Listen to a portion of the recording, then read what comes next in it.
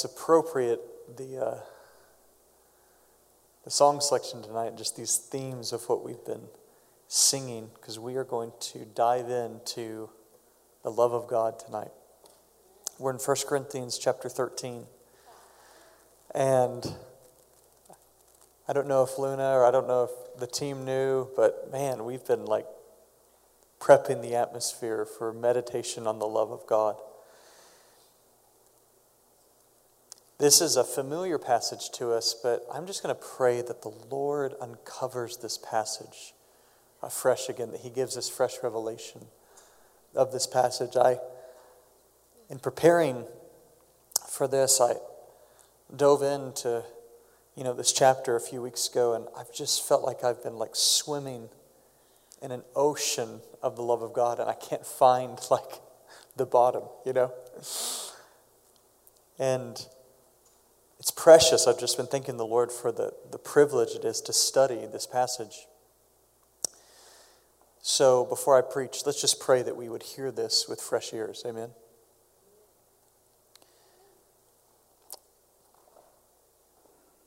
The most repeated phrase of Jesus in the New Testament, or in the Bible actually, but the most repeated phrase that He says is, "He who has ears, let him hear." And then in the book of Revelation, He adds, "He who has ears, let him hear what the Spirit says to the churches." So I feel like in that phrase there's a participation. It's we have ears. We all have ears, right? Anyone not have ears in this room? Because we're going to pray for you, and those ears are going to grow.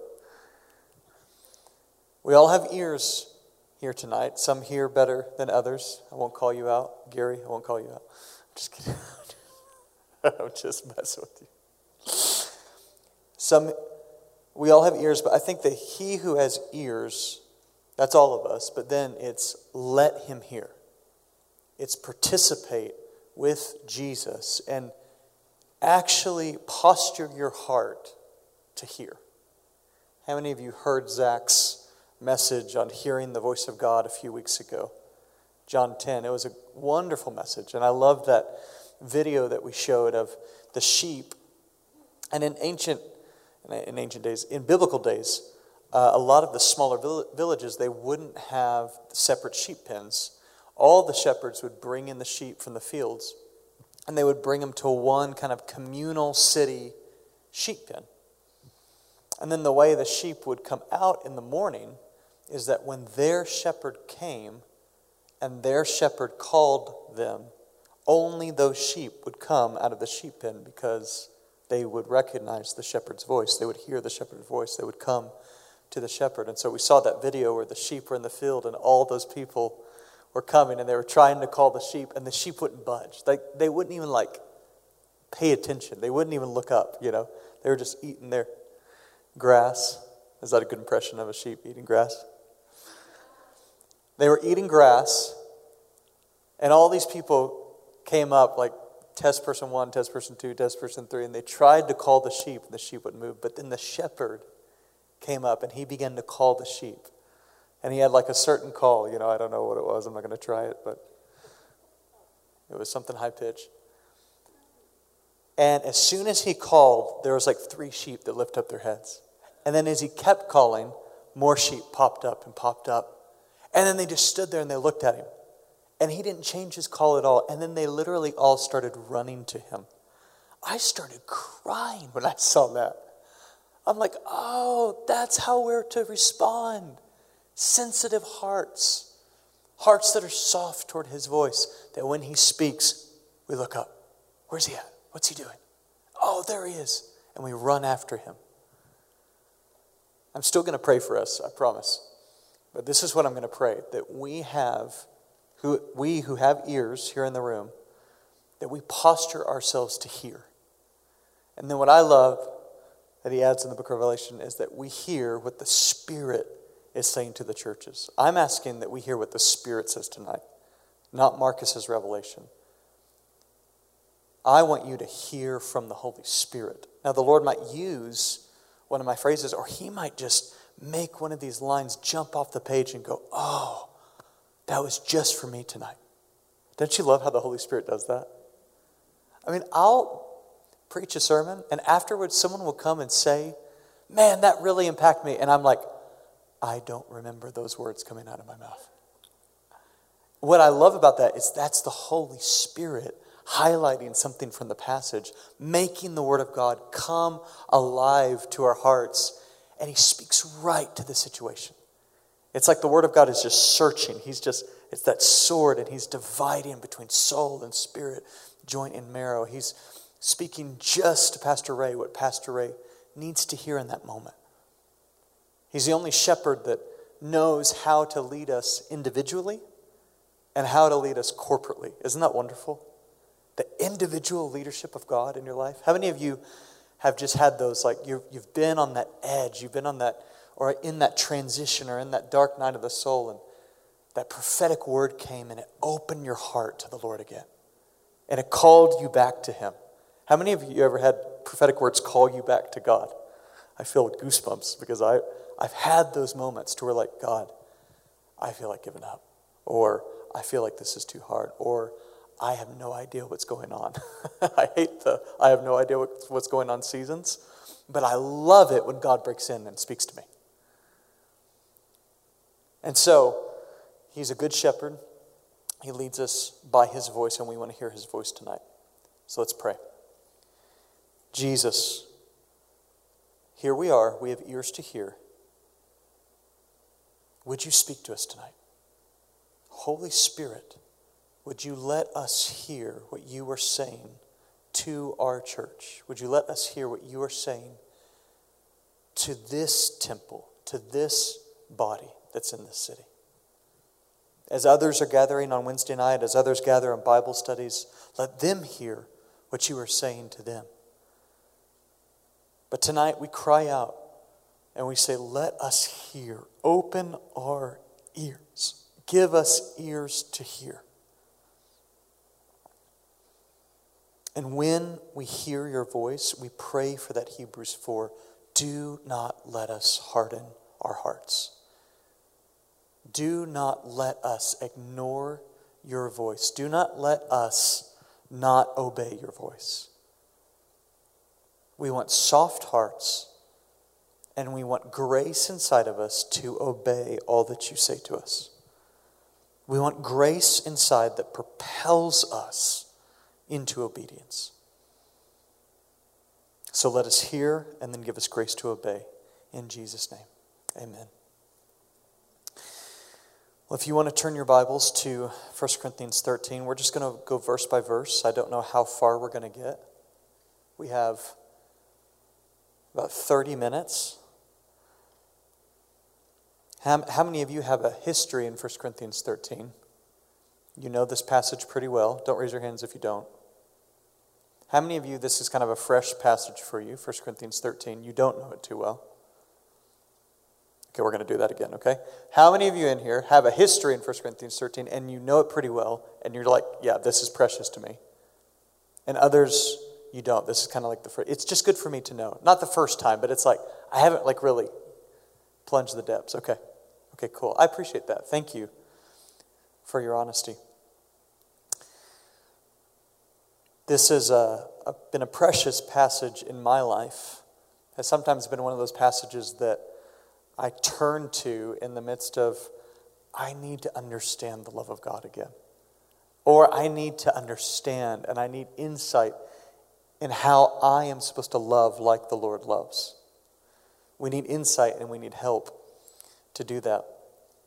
And 1 Corinthians 13 is beautiful. I love the context of 1 Corinthians 13 because it's very practical. Paul's talking about gifts of the Spirit in chapter 12. And then he's talking about the unity of the body in chapter 12. We went through that last week. If you weren't here last week, I encourage you, you can listen online or you can just get into 1 Corinthians 12.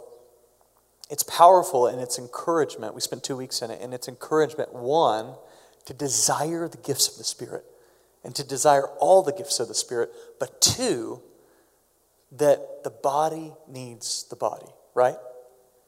That we need those who prophesy, to rise up and be bold. And we need those who our teachers to rise up and be bold and teach, and those who have healing gifts to rise up and be bold and lay hands on the sick and recover. And something I didn't say last week, but I believe is true, we can operate in many of those gifts. Sometimes I have the gift of teaching highlighted in my life a little bit more strongly in a season because that's what the Lord needs. At other times, it's the gift of leadership. At other times, it's the gift of prophecy. I've had times in my life where it seems like everyone I pray for is healed instantly, and it seems to dry up at other times. The posture of my heart hasn't changed. Sometimes I talk to the Lord and say, hey, what's going on? Am I in rebellion? Are we doing okay? There's times he says, yeah, there's some stuff we need to deal with. And there's other times where he's like, no, we're good.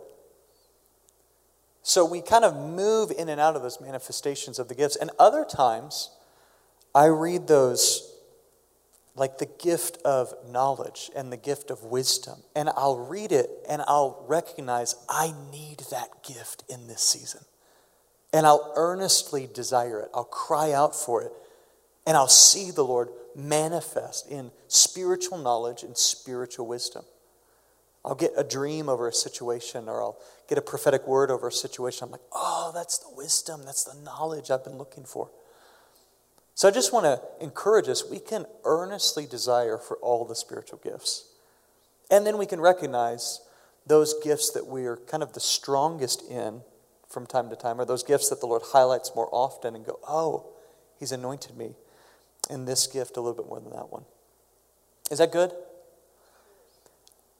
And then we have unity. And then out of unity, Paul says, I want to talk about the most excellent way. And then he goes into 1 Corinthians 13. And then out of 1 Corinthians 13, talking about love, he begins to talk about very practical things that are going on in the church of Corinth. He was talking about the house church meeting and how it should function. But it's flowing out of, you guys have to love one another. So I want to lay this premise of love, and then I want to talk to you about very practical things that are happening between you guys. And I want you to submit to one another and to submit to my leadership and show love for one another. Amen? We're to show love for one another in ministry. We're to show love to one another on how we interact in this room tonight. We're to show love for one another on how we interact in our families and in our friend circles. And that love is supposed to be a fragrance to the lost. We talked about this morning in one of our leadership meetings. We were talking about 1 Corinthians chapter 2, or 2 Corinthians chapter 2. And it says, you and I, are the fragrance of Christ in the earth. They can see that love in our lives and they go, oh, that smells something of heaven. That smells something, that feels holy. We want to be the fragrance of Christ, right? And I think it's as we show love, as we operate in this spirit, we are that fragrance. Well, let's dive in.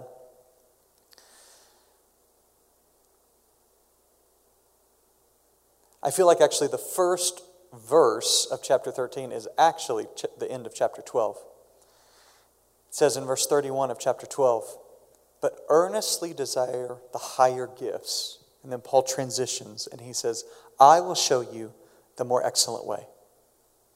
Verse 1 of chapter 13. If I speak in the tongues of men and angels, but have not love, I am a noisy gong and I'm a clanging cymbal. Paul begins with referencing, I believe, speaking in tongues here. This is something he's going to really highlight in chapter 14. And it's something that the Corinthian church, they were going strong in. They were going strong in the gift of tongues. And he says, if I speak in the tongues of men and angels, but have not love, I am nothing. Or I am a noisy gong or a clanging cymbal. This phrase, but have not love, I don't think Paul is saying you possess love or you don't possess love. It's not like an and or. I think he's saying that if you speak in a tongue or if you speak in tongues, but do not act in a loving way, or do not show the love of God toward others as you're operating in that spiritual gift, he says, you're actually being a noisy gong. You're fruitless in your speech. You're nothing's, it's an empty noise, is what he's saying. But I believe the opposite is true. If we operate in our spiritual giftings, but we operate with love in our hearts toward one another, we operate with humility toward one another, then it's not a noisy gong or a clanging cymbal. It has fruit in our life now and in the age to come. I see this as the way God acts toward us. God is love, and he wants us to act with love toward one another. This is agape love. There's 4 words for love in the Greek. This word for love means pure, selfless, unconditional love. Now, how many of you, it's easy to have pure, selfless, unconditional, no matter what anyone does to you, you're going to continue to love them, love? I'm not raising my hand because it's easy for me. I've grown in my understanding of this. I've grown in my maturity in this, but it doesn't come natural. I want it to come natural. There are seasons, there are times where the Holy Spirit is operating and I'm listening to his voice and it feels like it's a little easier than other seasons. But Paul here is saying, I want you to act in love as you are using your spiritual gifts. The verse that was just highlighted to me as I was thinking of the way God acts in love toward us was Romans 5, verses 6 through 11. Let's go to Romans 5, 6 through 11. It says this, for while we were still weak, at the right time Christ died for the ungodly. For one will scarcely die for a righteous person, though perhaps for a good person one would dare even to die. Here it is though, guys. But God shows his love for us in that while we were still sinners, Christ died for us. Everyone say, while we were still sinners. How many of you have memories of while you were still a sinner? That brings things up in your mind. Some more than others, right? But we were all in that place while we were still sinners. What did he do? He died for us. I love how it goes on. Since therefore we have now been justified by his blood, much more shall we be saved by him from the wrath of God. For if while we were enemies, it kind of highlights the sinners again. We were sinners, but now it goes a little deeper. If while we were enemies, we were reconciled to God by the death of his Son, much more, now that we are reconciled, shall we be saved by his life. More than that, we also rejoice in God through our Lord Jesus Christ, through whom we have now received reconciliation. We were sinners. We were enemies. But he showed his love toward us. And this is that agape love that 1 Corinthians 13 is asking us to show toward one another. Not just toward the lost, but also inside the church. We need to love our brothers, right? We need to love our neighbors. Everyone look to your left, look to your right. If you're on a row and you have someone beside you, that's your neighbor. You need to love that neighbor with the love that God displays right here. And it's only by the Holy Spirit. Let's move on. Paul says, if you don't do this, you're a noisy gong or you're a clanging cymbal. Verse 2. He says, and if I have prophetic powers and understand all mysteries and all knowledge, and if I have faith so as to remove mountains, but have not love, I am nothing. So Paul says, if I have prophetic powers, the NIV or the New King James says the gift of prophecy. And again, it's operating in the gift of prophecy. If I operate in the gift of prophecy, but then he just says, at such a high level, if I had all prophetic powers, if I had all the gift of prophecy. And then he goes on, and understood all mysteries and all knowledge. I mean, that would be pretty cool, right? To understand all mysteries, to open up the Word and go, oh yeah, I get that, I get that, I get that, I know that, I know that. to have all spiritual knowledge. He said, if you had all of that, and then he says, and if you operated with all faith. Now this is crazy. Faith that would move mountains. I kind of think of him recalling Jesus' teachings. It says in Mark 11, I love this. Jesus says, so Jesus answered and said to them, have faith in God, for assuredly I say to you, whoever says to this mountain, be removed and be cast into the sea, and doubts not in his heart, but believes that those things he says will be done, he will have whatever he says. Therefore I say to you, whatever things you ask when you pray, believe that you receive them, and you will have them. That'd be pretty cool to have all faith, right? How many in this room would like a little bit more faith? How many of you would like all faith? I'm raising my hand. I would like all faith.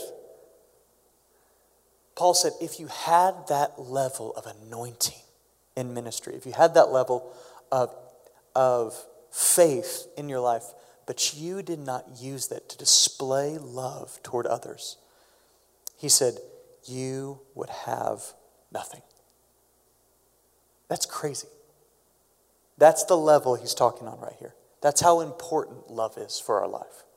Now, when I think of that having nothing, I think you would have something in this life, but I don't think you would have much to show for it in the next life. I think Jesus would look at your life and, yeah, you operated in faith, but did you love well? It's a challenge for us, guys.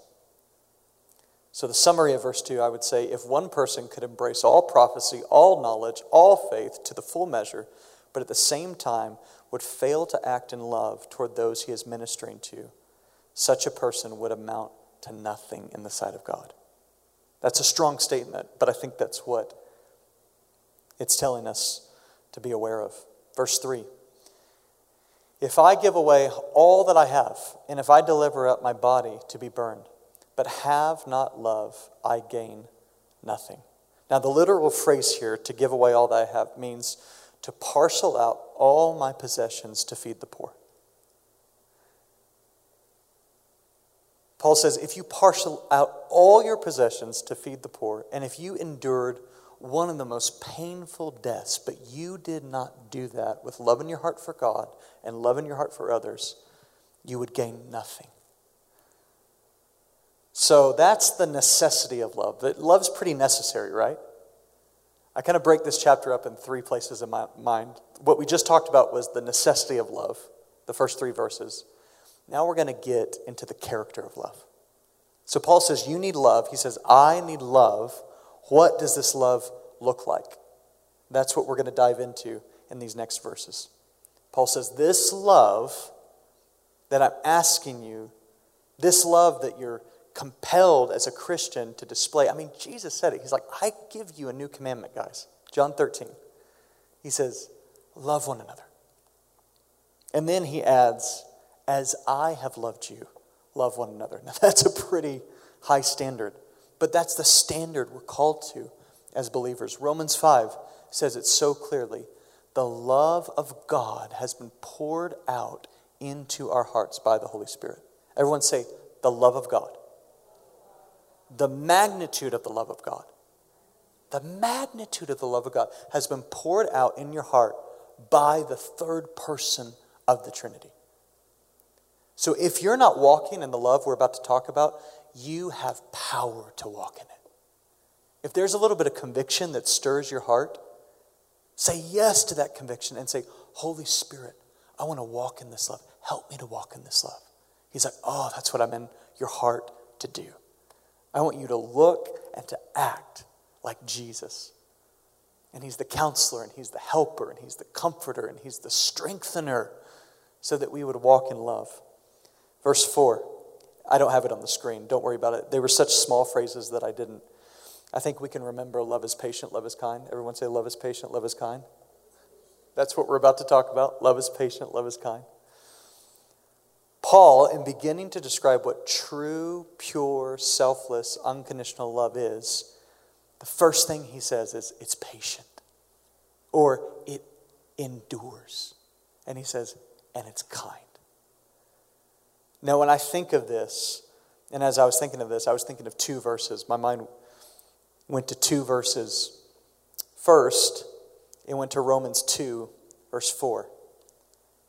Paul uses the same language. He says, "Or do you presume on the riches of his kindness and forbearance and patience?"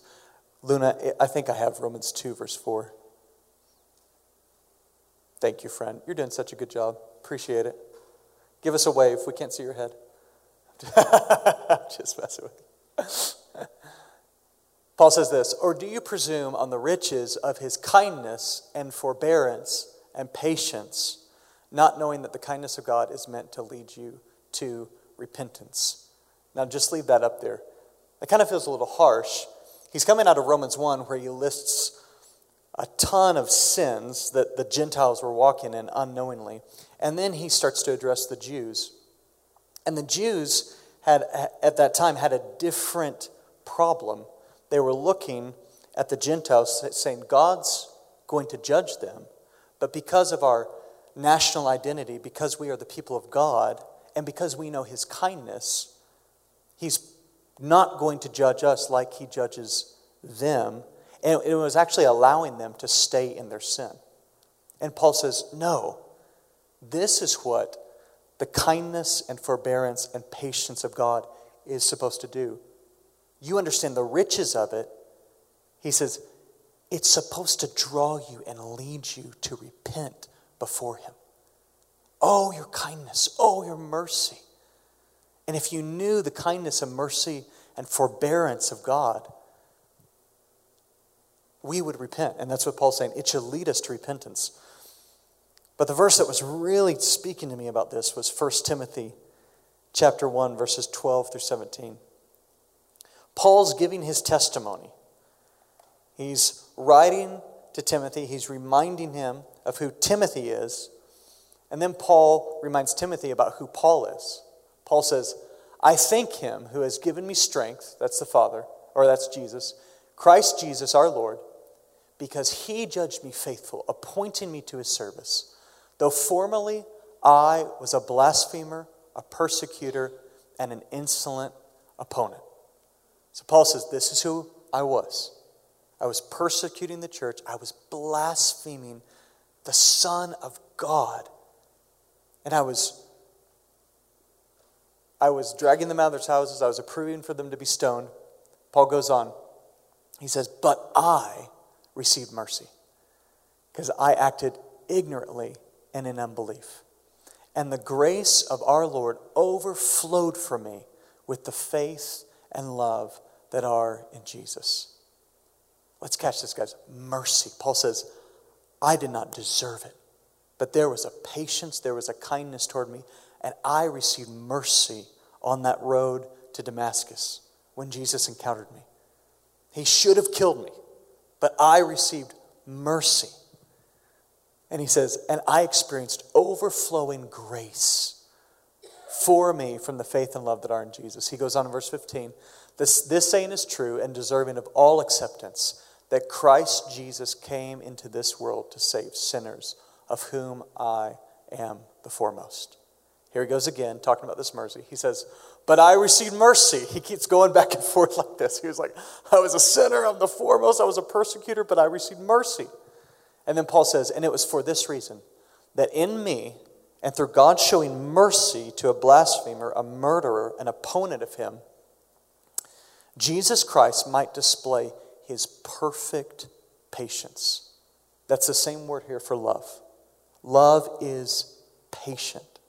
And he's saying, through me, Jesus is displaying his perfect patience so that I would be an example to those who were to believe in him for eternal life. And then he just overflows in praise. To the King of the ages, immortal, invisible, the only God, be honor and glory forever and ever. Guys, I feel like we need to touch a little bit of 1 Timothy chapter 1 in this season that the Lord has this church in. The Lord is speaking to us about the 5,000. The Lord is speaking to us about the harvest being plentiful, the labors being few. Lift up your eyes, John 4 says, and the harvest is ripe. There are souls in our city. There are souls in our region. And what I'm asking for, God, get them by your mercy. God, pour out your mercy. God, guys, what if we got the worst of the worst? What if we got some of the notable testimonies? And we're not going to get any of them. We're going to be used by the Lord. But God is going after them in this season. And what if they stood up in their communities? What if they stood up in their families and they say, Jesus has saved my life, and they begin to be transformed by his glory. They begin to be transformed by his patience, by his kindness, by his love.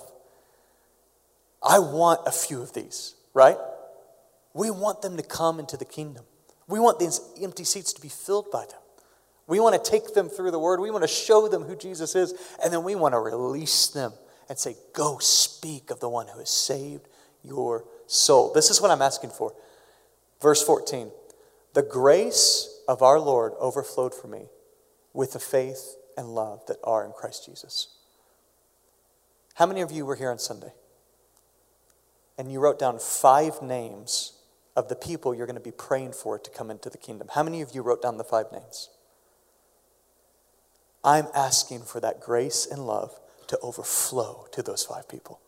Lord, in this season, we want to experience overflowing grace. With the faith and the love that are for them in Christ Jesus, get them with your overflowing grace. Amen? Love is patient. Love is kind.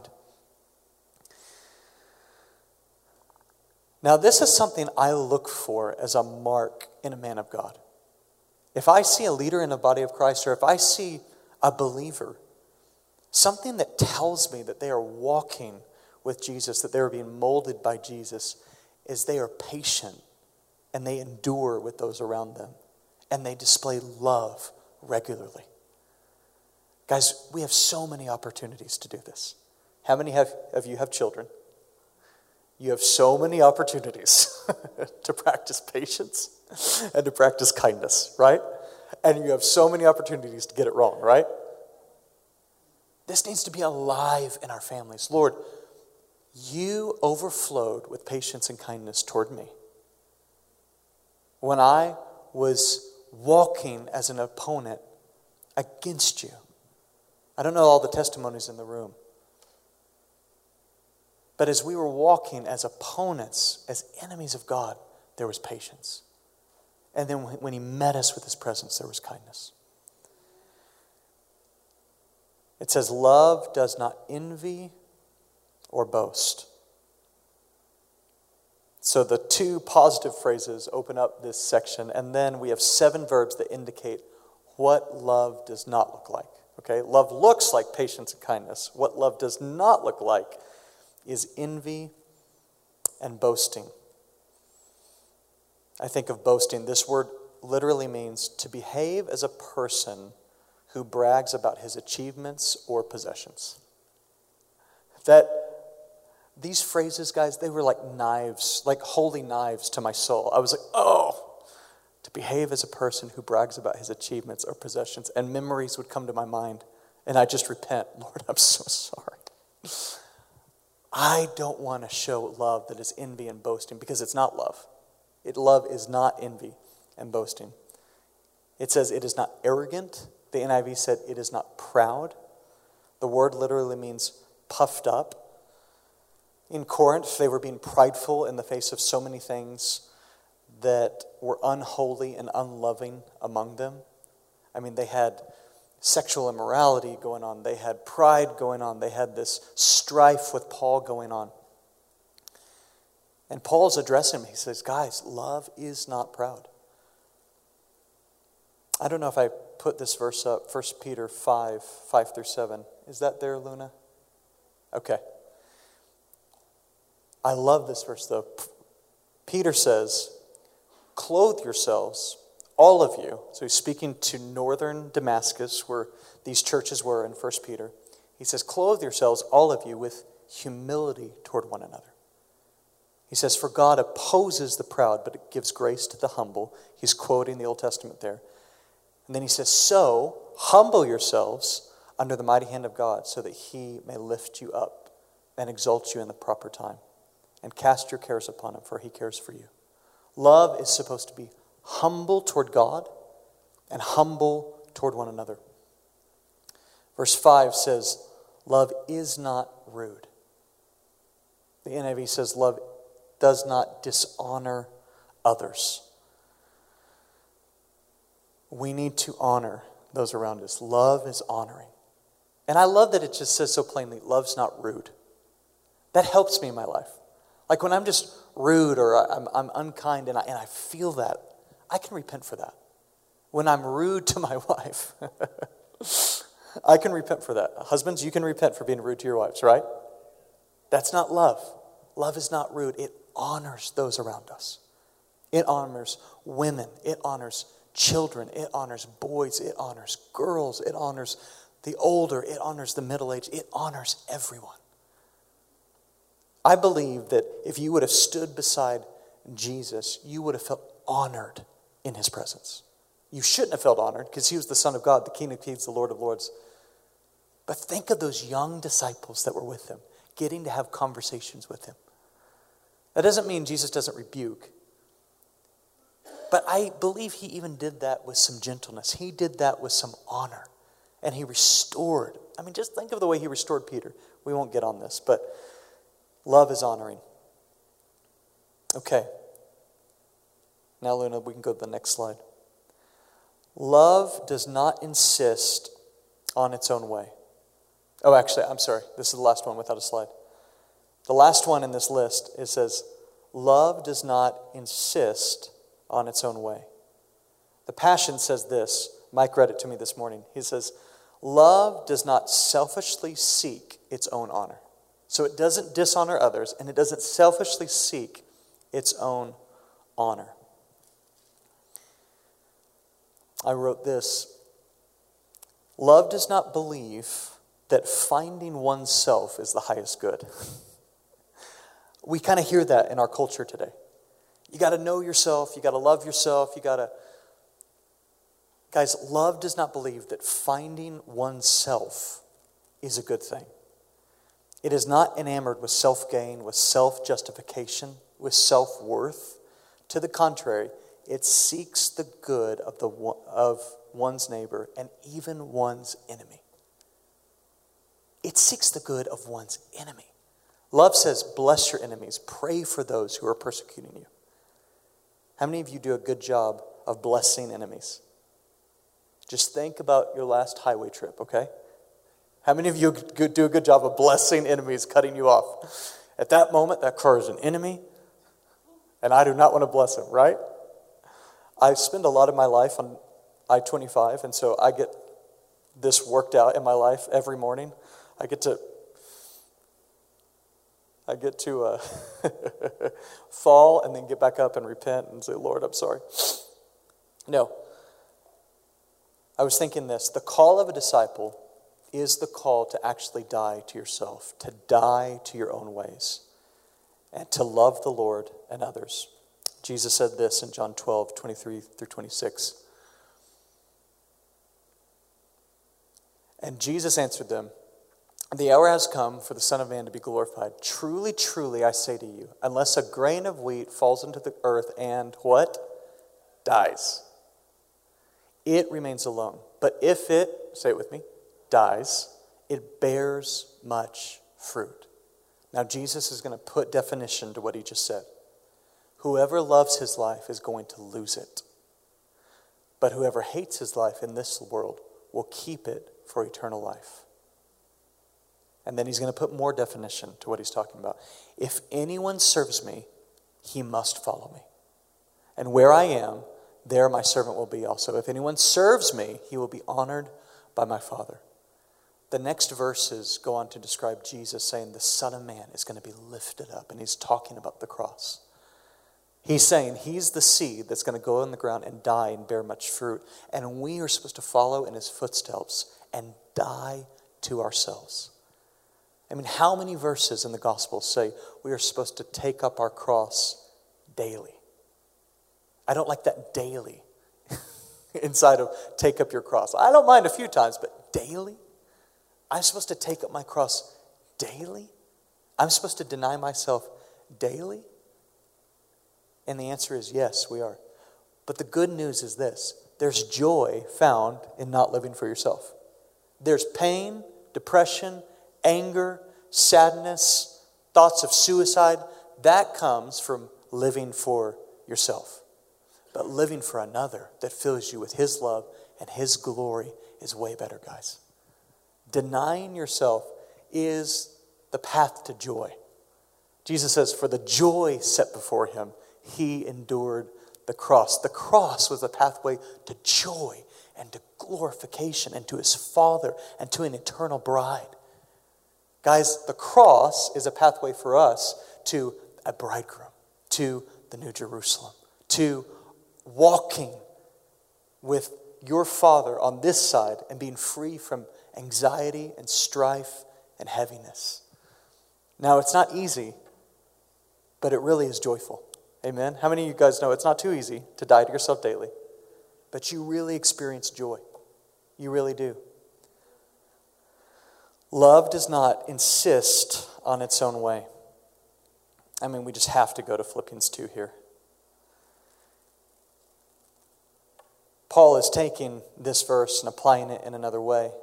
He's taking this concept, and in Philippians 2 he says, so if there is any encouragement in Christ, any comfort from love, any participation in the Spirit, any affection and sympathy, complete my joy by being of the same mind, having the same love, being in full accord and of one mind.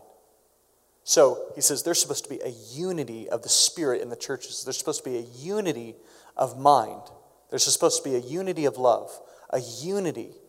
And then he says, verse 3, do nothing from selfish ambition or conceit, but in humility count others more significant than yourselves. Let each of you not only look to his own interests, but also to the interests of others. And then he goes to describe the cross. Jesus, who did not think equality with God was something to be held onto and to be grasped, but laid it down and became a man and became a servant and died on a cross for you and me. And then what did God do?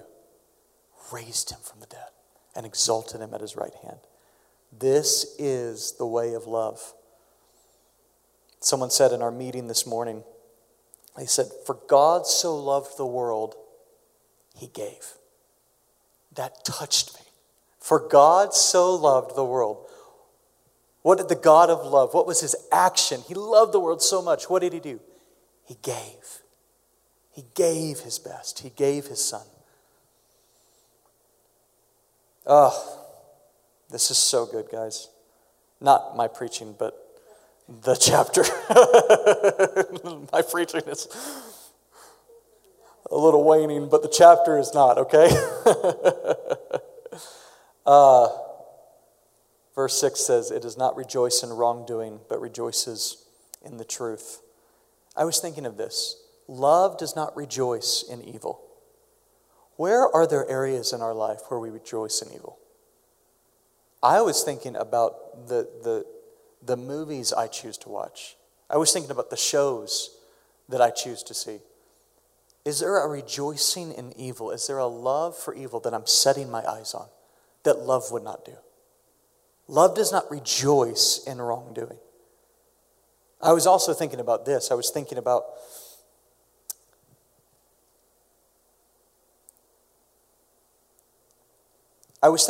when someone falls or when some scandal happens.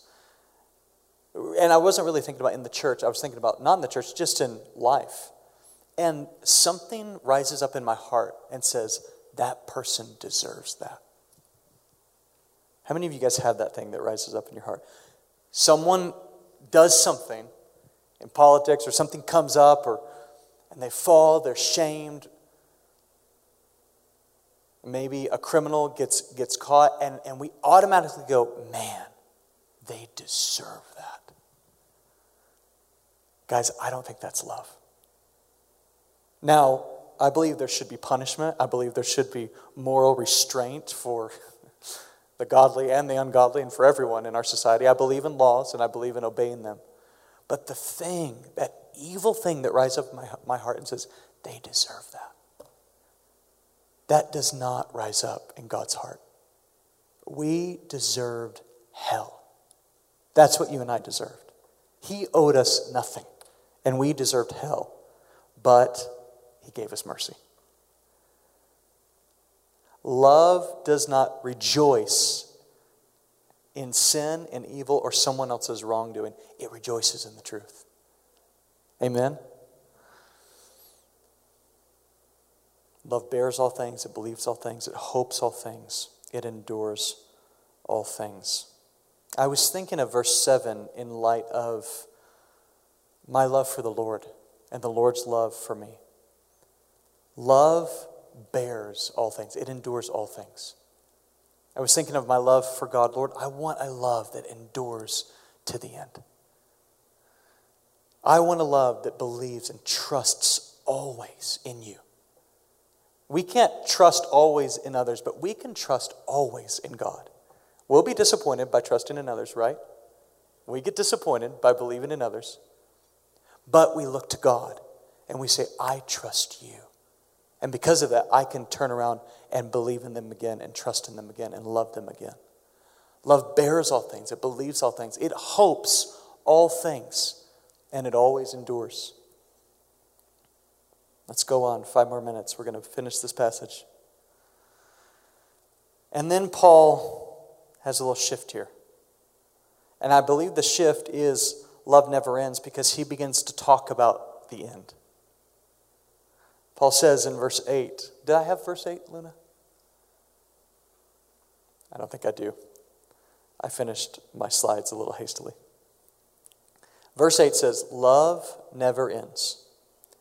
As for prophecies, they will pass away. As for tongues, they will cease. As for knowledge, it'll pass away. So he's pulling up that list that we started at first. Tongues, prophecy, knowledge. He doesn't have faith in here because faith is going to endure. We're going to find that out. But he says prophecies are going to end. Everything in Scripture that is spoken of Jesus is going to be fulfilled by him. Did you know that? The entire book of Isaiah is going to be fulfilled. The entire book of Jeremiah is going to be fulfilled. Like capital P, prophecy is going to come to an end because Jesus is going to fulfill it all. And then also, I think that small letter P, that now word of the Lord that we need for our lives to help us engage in the ultimate plan of God. Lord, what are you doing now? What are you saying now? That prophetic gifting that speaks to the heart, that's going to end too. Because we're going to have resurrected bodies and resurrected mind. Paul's going to go on and say, you are going to know fully just as God knows you. That's a crazy statement to me. God knows you perfectly. He knows the workings of your heart. He knows your destiny. He knows your future. And you are going to know fully. He says, prophecies are going to end. Tongues are going to end. Knowledge is going to end. It will all pass away. He says, but love has no end. And then he talks about the age to come. He talks about being face to face with God. He says this, for we know in part and we prophesy in part. But when the perfect comes, the partial is going to pass away. Guys, the perfect is coming.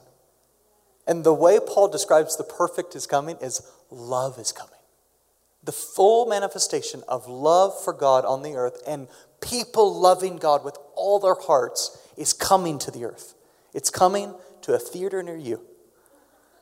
It's coming to Denver. It's coming to Boulder. It's coming to Colorado. It's coming to America. It's coming to South America.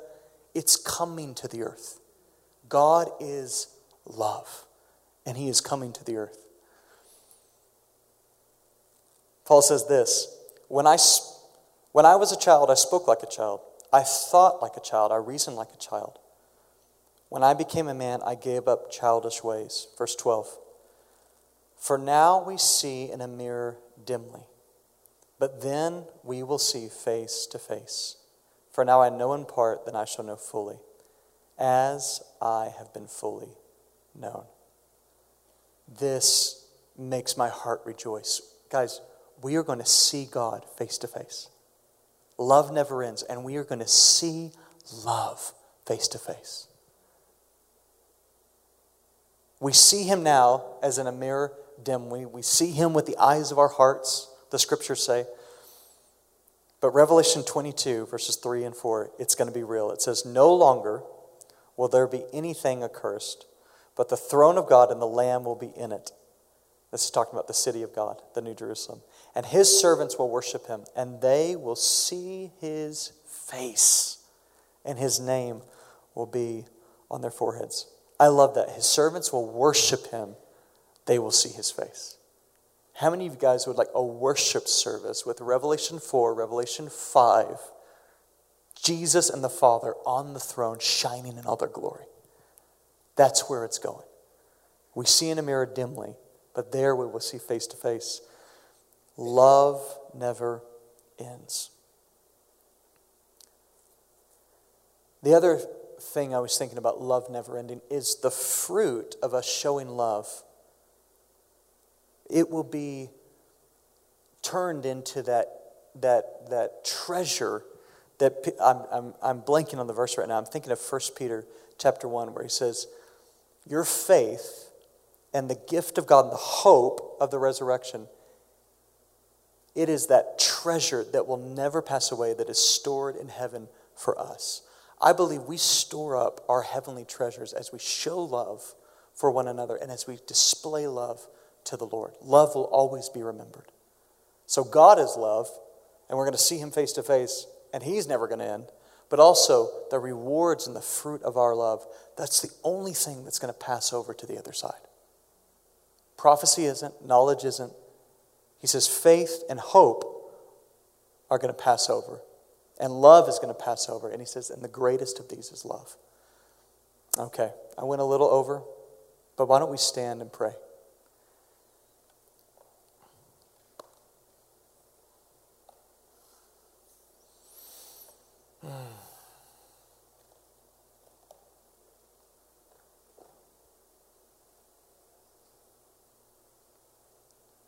Luna, why don't you come up and, if you wouldn't mind, just playing on the keyboard a little bit.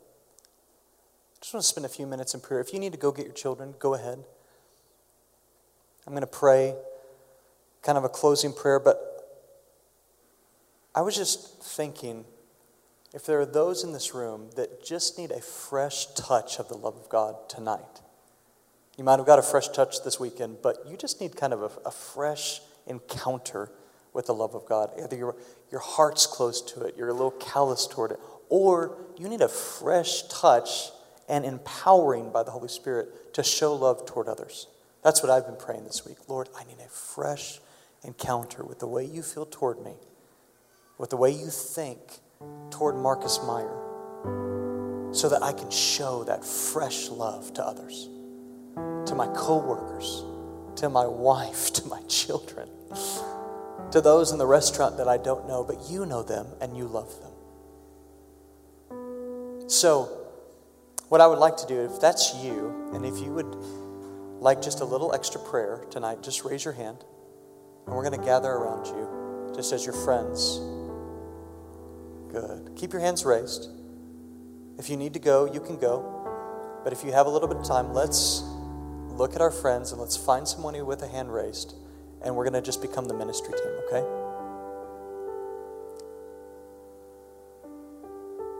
So keep your hands raised if you want someone to pray for you. And then let's find everyone with a hand raised. There's a lady in a blue shirt right here. I'm sorry, I don't know your name, but Ben and Mary are coming for you. Oh, you got some good prayer warriors coming for you now.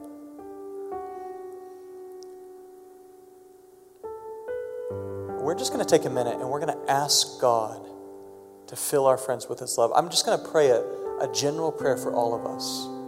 And then I want to release you guys to pray for these people. Now, if you have a word of prophecy, give it to them. If you have something that the Lord is sharing with you, share it in a very kind and loving way. And let's encourage our brothers and sisters tonight. Lord, I thank you for this chapter. I thank you for the patient and kind love that you showed us. I thank you for the grace that overflows. I thank you for mercy. Lord, I ask you for help that we would walk in the same love and in the same manner of love that you walked in, Jesus, when you were on this earth. Holy Spirit, that you would empower us to be patient and to be kind, that that you would empower us to not be boastful, that you would empower us to not love evil or wrongdoing, that you would empower us, Lord, to not insist on our own way.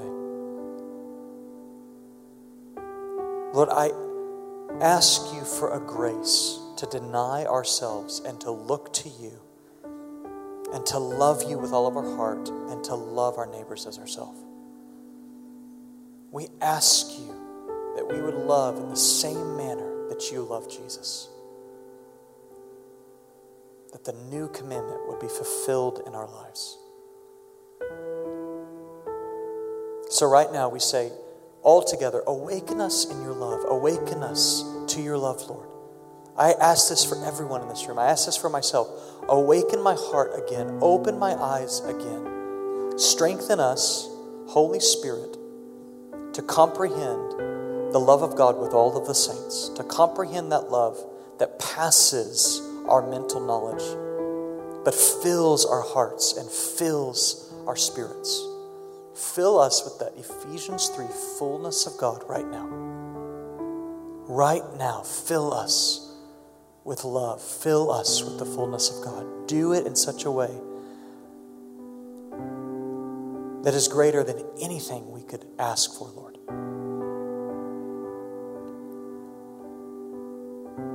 Now let's just take some time. Let's pray for those that are asking for prayer.